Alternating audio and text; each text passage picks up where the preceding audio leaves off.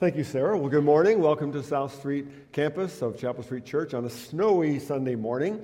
And I have a confession to make. I think our family might have caused it to snow. All four boys were in town this week to celebrate Thanksgiving with 3 wives and 3 grandkids. And so we decided to have Thanksgiving on Thursday and our family Christmas yesterday.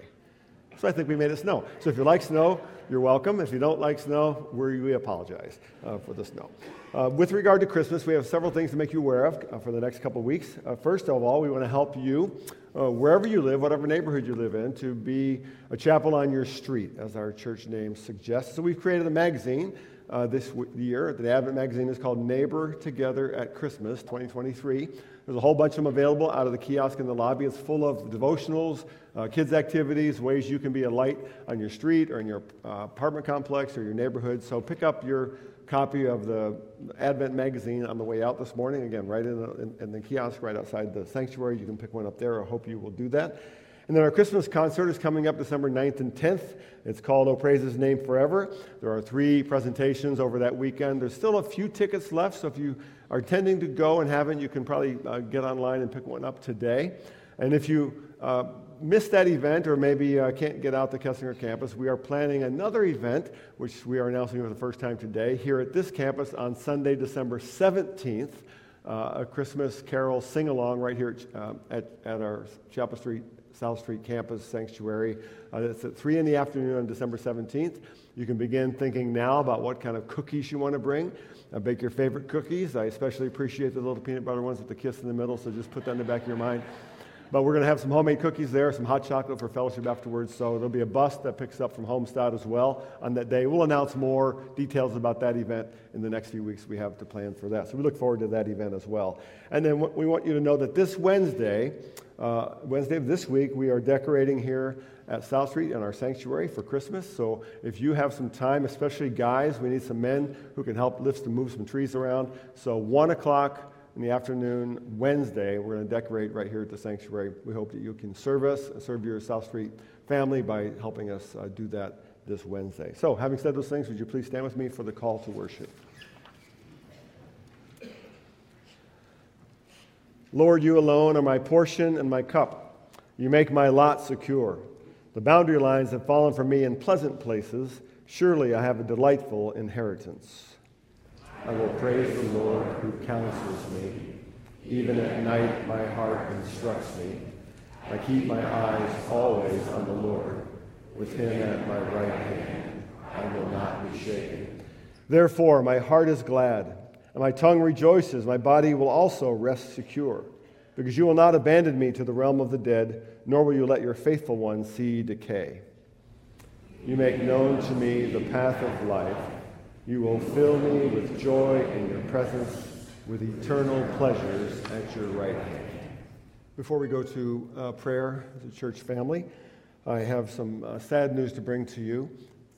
Gordon Schulenberg, longtime member of this church and attender here at South Street, suffered a major brain aneurysm this past Wednesday and then went to be with the Lord early Friday morning.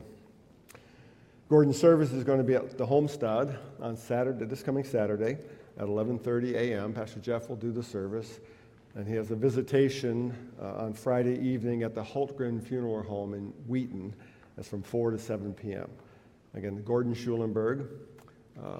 You will know his wife, Bee. Please be in prayer for Bee during these days, and Jenny Caterer, his daughter, one of his children, and Bee will be living with Jenny for some time as they figure out the future.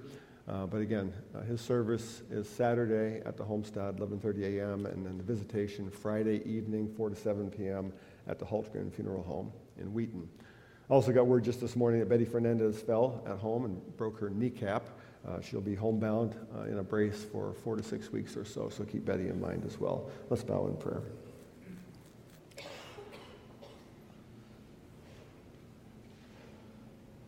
Lord, you call us as your people, as your church, to rejoice with those who rejoice and weep with those who weep.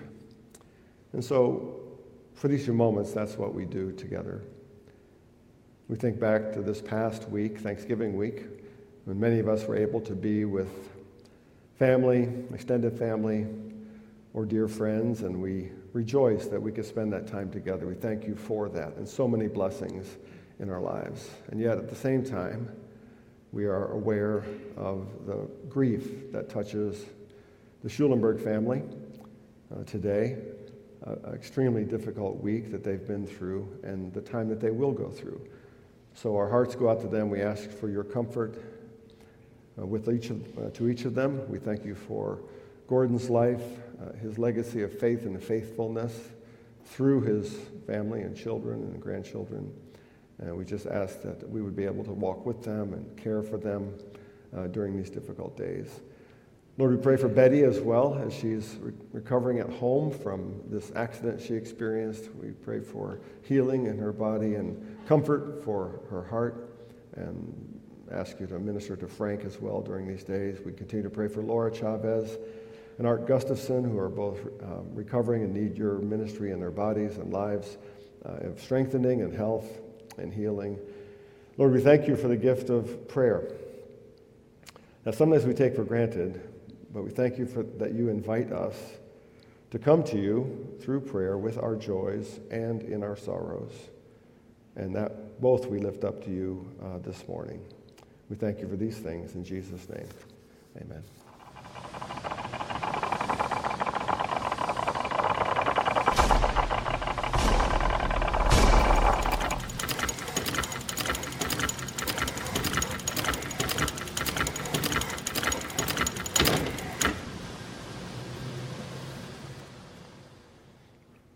Well, thank you, Sarah and Hannah. And by the way, this is our last week in the James series, so the last time you have to watch those grinding gears as we start the service. For some of you, it probably brings flashback about days at work. But some years ago, a woman who was a member here at Chapel Street asked me if I'd be willing to talk to a friend of hers who was going through some personal issues. I said, sure, I would. And so we set up a time to meet.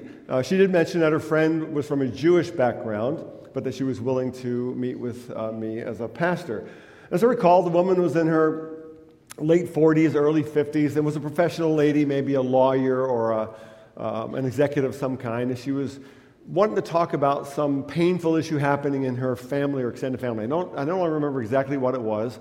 Maybe it was a child struggling or maybe something in her marriage, but it was painful for her, and she was reaching out for help. So we talked in my office for an hour or so.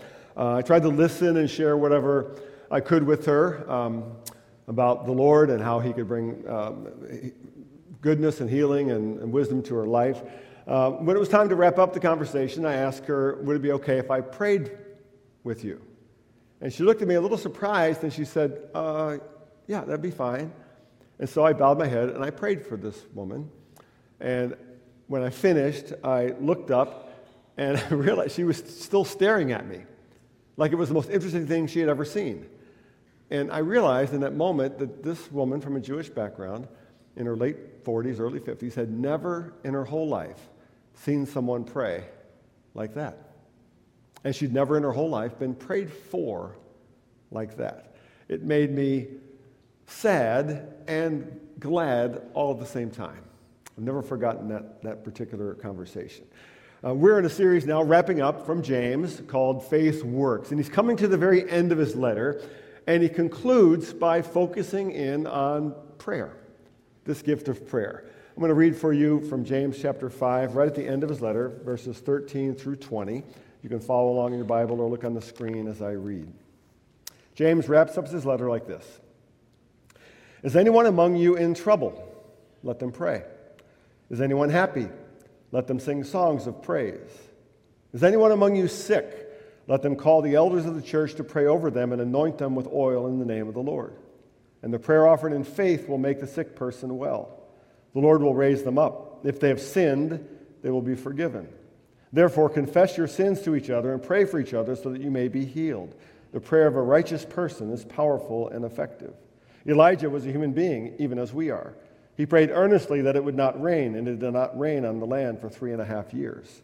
Again he prayed, and the heavens gave rain, and the earth produced its crops. My brothers and sisters, if one of you should wander from the truth, and someone should bring that person back, remember this: whoever turns a sinner from the error of their way will save them from death and cover over a multitude of sins. Now let me just comment on those last two verses first. They're James' way of ensuring that all that he has shared in this letter extend far beyond just the reading of the letter.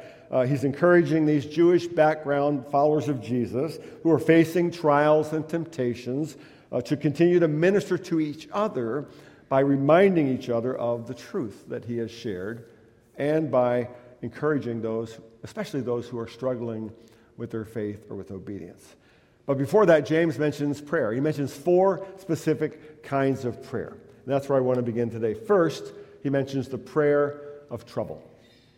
The prayer of trouble. About a month after I graduated from high school, my family moved from the small town of New York where I grew up to Orlando, Florida, a place where I'd never been. So when school ended and I went home for the summer, I really didn't go home. I went to a brand new place, brand new house, and a state where I'd never really visited. And so naturally I wanted to make a visit back home to the town where I grew up, but it was 1,000 miles away from Orlando, Florida. And somehow I managed to convince my parents, and I was just 18 years old, almost 19, I convinced them to let me drive the family car from Orlando to New York, which is about a 20-hour drive, and to take my 2 younger brothers with me. I mean, what could go wrong, right? The plan was to drive through the night from Florida to New York and get there sometime the next day. And things went fine, just humming along fine till about 2 in the morning when I was pulled over somewhere in Georgia doing 79 in a 55-mile-an-hour zone. Officer who stopped me took one look at me and my 2 younger brothers who were sleeping in the back seat and told me I better follow him. And he led me in his squad car, lights going, all the way to the local small-town sheriff's office, which reminded me exactly of the jail in the Andy Griffith Show. I could see the cell bars and everything. I was in Mayberry, and I was in trouble. And the sheriff started off by saying something like, "Son, you're in a heap of trouble." He says, 79 into 55, that's about a $100 ticket right there. And I said, he said, "What in the world are you doing out at this time of night in that car?" And I think he thought we had stolen the car and I went for a joyride. So I told him it was my dad's car. We were going to New York to visit friends. And he said, "Well, now, let's just give your daddy a call." 2 in the morning. He made me dial the number. My father answered. I could tell it woke him up. And I blurted out what had happened, and I waited for the response. And he said calmly, "Are you and your brothers okay?" I said, "Yeah, we are." He said, "Okay, son, give me the phone." So I gave him the phone, and all I could hear then was the sheriff responding to what my dad had to say. And he was asking my dad a few questions. Then I heard the sheriff go, "Yes, sir. Yes, sir. That's right. $100. And then he said, "Yes, sir," and he hung up the phone. Sheriff gave me back my license, told us we were free to go, and all he said was, "Watch your speed, son." My father had acknowledged, evidently, that I had the car with his permission, and he had paid the fine himself using a credit card. And as I recall, he never brought it up again. I remember being both embarrassed and relieved at the same time. Mostly, I think, I learned what it means to have a father who loved me, who was willing to pay for my transgression, and who was always willing to hear from me, even when I was in trouble. And that night I learned a little something about prayer, too. James 5:13 says, "Is anyone among you in trouble, let them pray." Now, I think there are at least three ways we can pray when we find ourselves in trouble. First, there is the prayer, "Deliver me," or "Help me." Psalm 59:1 says, "Deliver me from my enemies, O God." Psalm 70 says, "Hasten, O God, to save me. O Lord, come quickly to help me." Now, the prayer of trouble is probably the most common form of prayer across all lands and all peoples. This is what's called the foxhole prayer. It seems to me to be the human instinct to reach out in prayer and when we find ourselves in trouble. I saw a study recently that found that up to 1/4, 1 in 4, people who call themselves atheists or agnostics pray during times of personal distress. One wonders how they address the God they don't believe in at that moment. But it's natural, it's human to pray. James is inviting us to pray this "deliver me" or "help me" kind of prayer. But secondly, the way we can pray in trouble is to pray "teach me." Whole different kind of prayer. That is to ask God to teach you something important through the difficult or painful circumstance of your life. This is actually how James begins his whole letter. If you remember back a couple of months ago, James chapter 1, he writes, "Consider it pure joy, my brothers, whenever you face trials of many kinds, because you know that the testing of your faith develops perseverance. And perseverance must finish its work so that you may be mature and complete, not lacking anything." So this kind of prayer says, I'm going through something difficult, something I'd rather avoid, something I'd rather escape. I would love to be delivered from this, but I also trust that God can use even this circumstance to deepen my faith, to teach me perseverance, and to bring about my maturity. Now, this kind of prayer recognizes that God's presence and His purpose transcend whatever is our circumstance, transcend whatever is bringing us pain and discomfort, and can work through our troubles to produce maturity. But there's a third way we can pray, and this is to ask God to use us for His purposes in a situation. I think we see this kind of prayer sometimes in the letters of the Apostle Paul. This one particularly when he wrote from the prison cell in Rome, Philippians chapter 1. He writes, "Now I want you to know, brothers, that what has happened to me," that is, arrested, beaten, thrown in prison, "has really served to advance the gospel. As a result, it has become clear to the whole palace guard and to everyone else that I am in chains for Christ." And by the way, we're going to study the prayers of the Apostle Paul coming later in January in a series that we're preparing right now. But Paul could have asked for God to deliver him from his circumstance, prison. And maybe he did in his private moments. But what we have here in Scripture is that he saw that God could use even that circumstance to advance the gospel. So he prays for boldness and he prays for faithfulness. And I've often seen this kind of prayer. When I visited folks, for example, in the hospital over the years, I call upon someone, I offer to pray for someone going through a very serious illness, and sometimes, instead, the sick person asks me not to pray so much for their healing physically, but to pray that they would have an opportunity to bear witness to Christ to the doctors and nurses and the staff of the hospital. That's the kind of prayer that says, use me. In John 16, Jesus says, "I've told you these things so that in me you may have peace. In this world you will have trouble. But take heart, I have overcome the world." I think James knew and remembered those words of Jesus. And I think he wants his readers and he wants us to know that God is greater than our troubles, and that prayer gives us access to God's presence, God's power, and God's help. And in that way, he overcomes the world. That's the first way to pray, prayer of trouble. The second way of prayer that James mentions, I call the prayer of joy. The prayer of joy. Years ago, I attended a pastor's conference with my brother, Joe. I don't remember where it was, but one of the speakers, I do remember, he was an author that at the time we were both enjoying reading, and a guy named Walter Wangerin. He passed away just a couple of years ago. We had both read several of his books, wonderful, insightful, thoughtful Christian writer. And after his speaking session, where he focused mostly, as I recall, on the intersection of faith and pain, we managed to chase after him and catch up to him and get in the elevator with him as he was going up to his hotel room. Now, we only had a couple floors to go, so we needed to move fast to introduce ourselves, tell him that we both appreciated his books, mentioned a couple of them by name. And then my brother asked him, so what are you writing about next? And Mr. Wangerin thought for a moment, and then he said, "Well, I've written a lot about pain and sorrow, but I'd really like to write about joy.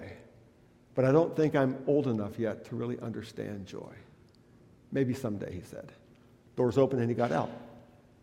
We talked about that for a little bit. I've thought about it often since then. Joy. We all want joy. But what is it about joy that makes it sometimes seem so elusive for us? After all, Jesus said that joy was at the very heart of the gospel. In John 15, he says, "I have told you this so that my joy may be in you and so that your joy may be complete." So why does joy sometimes seem elusive? Well, two reasons, I think. First, because we tend to look for it in the wrong places or the wrong ways. Our culture tells us to look for joy in things like wealth or accomplishment or entertainment.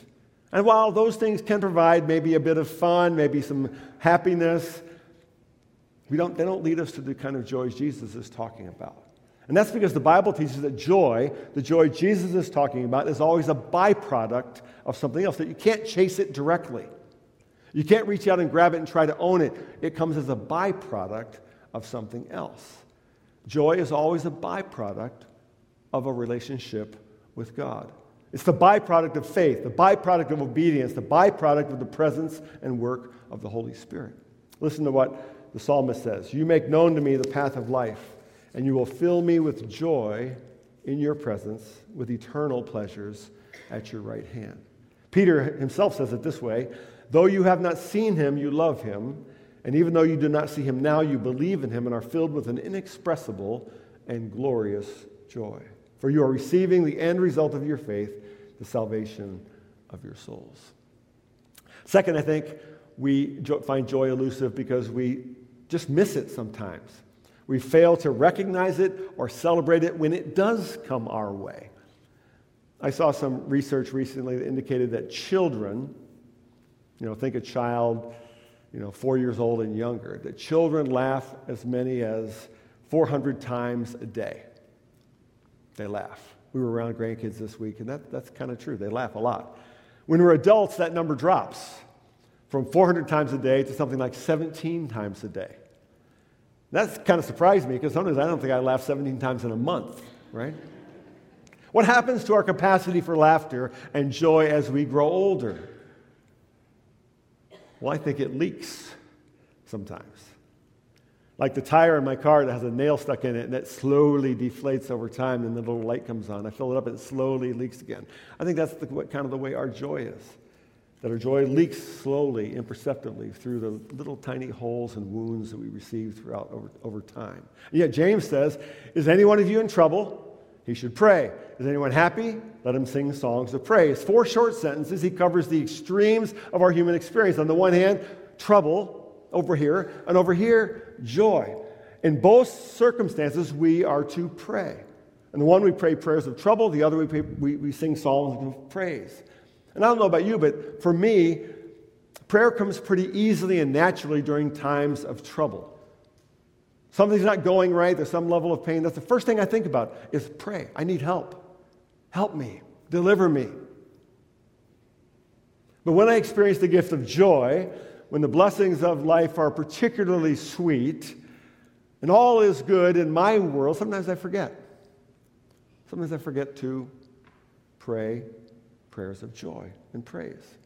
I wonder why. As I think about it, sometimes I think it's because I kind of like to take credit for my own joy. I like to think it's because of something I did, right? And earned in some way, like I deserve it. The truth is, James says, don't be deceived. James chapter 1. Don't be deceived, my dear brothers. Every good and perfect gift is from above. So James is reminding us, teaching us to be people who pray, not just when we're in trouble, but people who pray prayers of praise when there are times of joy, and to recognize the source of our joy and the reason for our joy is the Father who gives good gifts. Listen to the words of Psalm 98. Sing to the Lord a new song, for he has done marvelous things. His right hand and his holy arm have worked salvation for him. Shout for joy to the Lord, all the earth. Burst into jubilant song with music. Make music to the Lord with the harp and the sound of singing, with trumpets and the blast of a ram's horn. Shout for joy before the Lord, our King. I believe that James is teaching us that the more we recognize God as the source of our joy, the more we offer our praise to him, the more joy we tend to find and experience, the less our joy tends to leak out over time. So that's the second way to pray, prayer of joy. Third way to pray, James mentions, is a prayer of healing. The prayer of healing. Some of you may remember this, but in the fall of 2009, my father suffered a major stroke, technically called a subarachnoid hemorrhage. The first doctor who examined him said he had 0 chance of meaningful life. It happened on Sunday. My brother had called me. And so I took a shower that morning thinking about what I would say at his memorial service. A few minutes later, my brother called again and said a second doctor had revised the prognosis, looking at the x-rays and the pictures imaging, and said he really believed my father's condition could be reversed with an appropriate surgical procedure. So we authorized the procedure, and we prayed. Within 24 hours, my father woke up from a coma, and a month later, he was back at work and playing golf. We praised God. Part of our family story. Less than a month later, a woman approached me after a service that was out at Kessinger campus and told me her father had experienced a very similar stroke, but that despite their desperate prayers for healing and recovery, her father never regained consciousness. And they lost him. I couldn't explain that to her. I couldn't claim understanding. I can't begin to estimate how many times I've had the privilege of praying with people who are struggling or sick. I've prayed in hospitals, I've prayed in homes, as many of you have. I've prayed for those who want to be restored to physical health. I've prayed for those who want to go home and be with the Lord.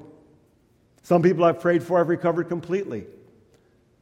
Some people I've prayed for have recovered for a time and then died. Some people have never got better at all and died. I have no idea how many people I've prayed with that God has chosen to heal in some way, and no idea why sometimes it seems He has not chosen to heal.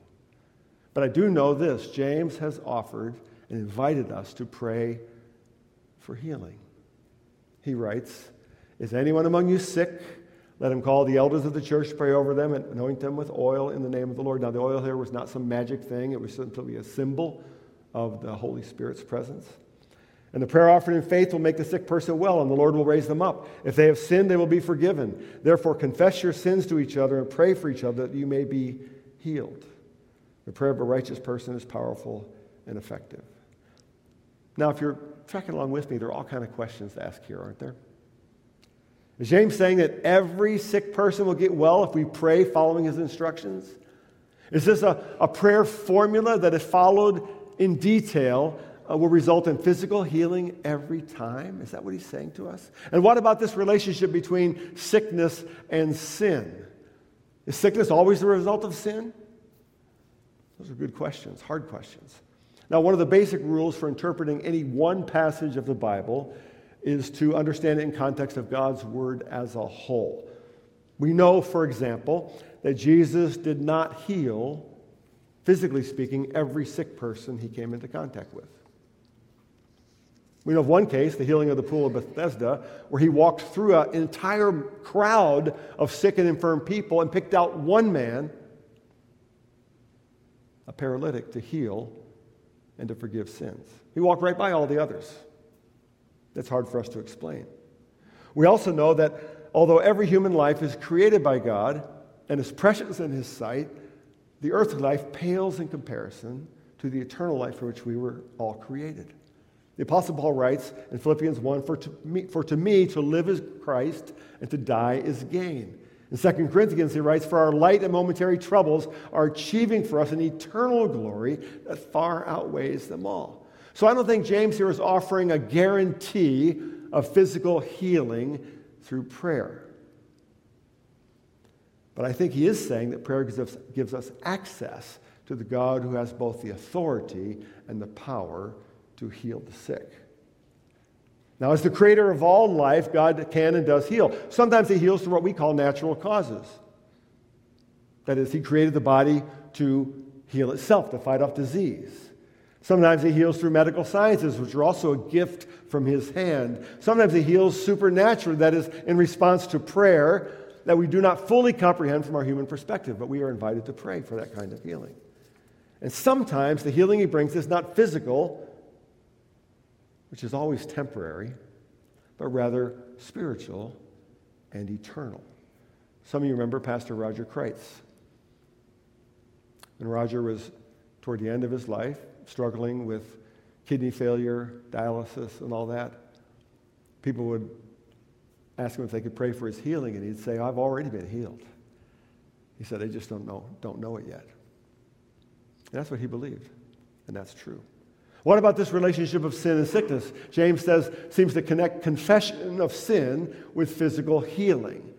Yet, if we look at Jesus' ministry, when people once asked him about a man who was blind from birth, who sinned, this man or his parents, that he was born blind? Jesus said, neither. It doesn't work that way. So James is not saying that all sickness is the result of sin, but that sometimes there's a connection between sin and sickness. And when that's the case, confession is that which leads to healing. Now, there's a fourth way to pray, and James talks about this, the prayer of confession. The prayer of confession. A few years ago, I met with a lady who did not attend Chapel Street, but who came to me for some spiritual counsel. At our first meeting, she shared the main concern of her heart was her sister, who was struggling with a debilitating illness. She talked about she was the caregiver. She talked about the sadness and helplessness she felt as she watched her sister suffer. She couldn't do anything about it. And I just listened the best I could, and we prayed together. About a month or so later, she called again. And this time she shared that her sister had indeed died, and that she was still struggling to understand why God had allowed such suffering. And at one point she said, "I don't know how to pray. I don't know if I even want to pray," she said. Then I asked her if she felt more angry or sad about her sister's death, and she said, "Probably both." So I said, "Well, then pray what you feel." She said, "What do you mean?" And I quoted from Romans chapter 8, where Paul writes, "In the same way, the Spirit helps us in our weakness. We do not know what we ought to pray for, but the Spirit himself intercedes for us with groans that words cannot express." I just shared with her, sometimes there are no words for our prayers. I told her that prayer is a relationship with God, and that all relationships begin with some degree of honesty, and that God already knows our hearts, and then when we share our hearts with him, we are in a sense agreeing with him that we want to live in an intimate relationship with him. So confession is simply honesty with God. And James said confession is also honesty with others. Confession means being honest with God about our pain and our joy, as well as our sin. So James here is pointing us to a miracle greater than physical healing. He connects it, but he says it's greater. You may remember a story in Mark chapter 2 when 4 men bring a paralyzed friend to Jesus. Remember, they drop him through the hole in the roof and hoping that Jesus will heal him. Jesus takes one look at the man and says, "Son, your sins are forgiven." It's kind of a crazy story. Those watching are confused and they're surprised. Some are offended that Jesus has the audacity to claim he can forgive sins. Others are a bit confused because the man clearly has a physical issue, and Jesus just seems to ignore it and talks about the man's spiritual condition. And then Jesus says something very important. He says in Mark 2, "Why are you thinking these things? Which is easier to say to the paralytic, 'Your sins are forgiven,' or to say, 'Get up, take your mat, and walk'? But that you may know that the Son of Man has authority on earth to forgive sins," he said to the paralytic, "I tell you, get up, take your mat, and go home." In short, in that story, Jesus performs 2 miracles. He heals a paralyzed man, miraculous, and he forgives a man's sins, thus healing his soul for eternity. Which is the greater miracle? Sometimes we forget that as important as physical health is, and we live in a culture that worships physical health, as important as it is, spiritual healing is far more important because it's permanent. I think this is what James is trying to teach us when he says, if he has sinned, he will be forgiven. Therefore, confess your sins to each other and pray for each other so that you may be healed. I don't think he's saying that God will refuse to grant physical healing if we fail to confess our sins. I don't think that's what he's saying at all. He's not saying that all sickness and disease is the result of sin. He is saying that while we can ask for physical healing, spiritual healing through the forgiveness of sin is far more important. And we are invited to pray for both. When I was in my mid-20s or so, before I was married, before I went to seminary, I was wrestling with a vocation. And some of you may remember this part of my story. I knew that at that time God had called me into ministry. I felt sure about a call, but I just didn't know what form it would take, how I would get there. I was working my way through graduate school and substitute teaching to pay the bills and so forth. I was doing everything I knew how to do. I had applied for admission to a top-notch seminary graduate school that I really felt God had led me to apply to. I believed that. But I was not accepted into that program. So I felt rejected, not just by the school. I felt actually rejected by God himself. I felt kind of misled, kind of like he had bait and switched to me. So I was confused and I was frustrated. And in my frustration, I decided one night I was just going to duke it out with God because I was frustrated. I was going to pray that night until I had an answer. I wanted a clear answer. So I prayed in all the ways I knew how. I said all the right words. I beseeched. I asked him to shed light on his will for my life. I was fervent, but the best of my efforts, just nothing. I felt like my prayers were like bouncing off the ceiling. You ever experienced that? I feel like there's like a radar jamming device over all your prayers. And my frustration kind of boiled over. I'll tell you a tame version of this part of the story. I went out in the little porch kind of behind my apartment. That was at night, late at night, maybe early in the morning. And I stood under the night sky and I just yelled at God. I yelled at him. I was frustrated. And I said things, shaking my fist at the heavens that one would never say to a holy God. I did. And when those words left my mouth, it was out loud. If you would stand out there, you would have heard me. I was embarrassed and devastated. And in that moment, I sensed somewhere in the part of me that sometimes listens to the Lord, I sensed that he chuckled. The only word I could put for it, he chuckled. It was as if he said, okay, you have finally been honest with me. Now we can do business. I learned something really important that night. I learned that prayer is first and foremost honesty with God. I learned that God knows my heart, that I can't surprise him, that he can handle my anger, my frustration, my confusion, my immaturity, that he wants me to bring all of that to him, all of it. And looking back, I don't think I was ready for any kind of ministry that he was calling me to until I understood, until I screamed out my frustration at him and heard him speak back. So James says, are you in trouble? Are you happy? Are you sick? Have you sinned? Pray. Pray. Will you bow with me as we close? Lord Jesus, how I thank you for your word today. I thank you for this ancient letter, written, we believe, by your younger half-brother, a letter that speaks straight to our hearts. James pulls no punches. Thank you for the invitation that we read today to prayer, to come to you in our troubles, but also in our joys, in our sickness, in our pain, and in the honesty of confession.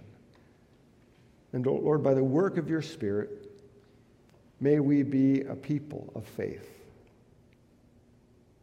a faith that increasingly works, a faith that is genuine. And we pray these things in your name. Amen. Just before the benediction, let me remind you on your way out, pick up your Advent magazine from Chapel Street right out at the kiosk as you leave the sanctuary and go through the lobby. And remember that on Wednesday at 1 o'clock, we'll be decorating here in the sanctuary. Come out and help us if you can. Receive today's benediction that comes from Jude, verses 24 and 25. Now to him who is able to keep you from stumbling and to present you blameless before the presence of his glory with great joy. To the only God, our Savior, through Jesus Christ our Lord, be glory, majesty, dominion, and authority before all time, now and forever. Amen. Have a great day.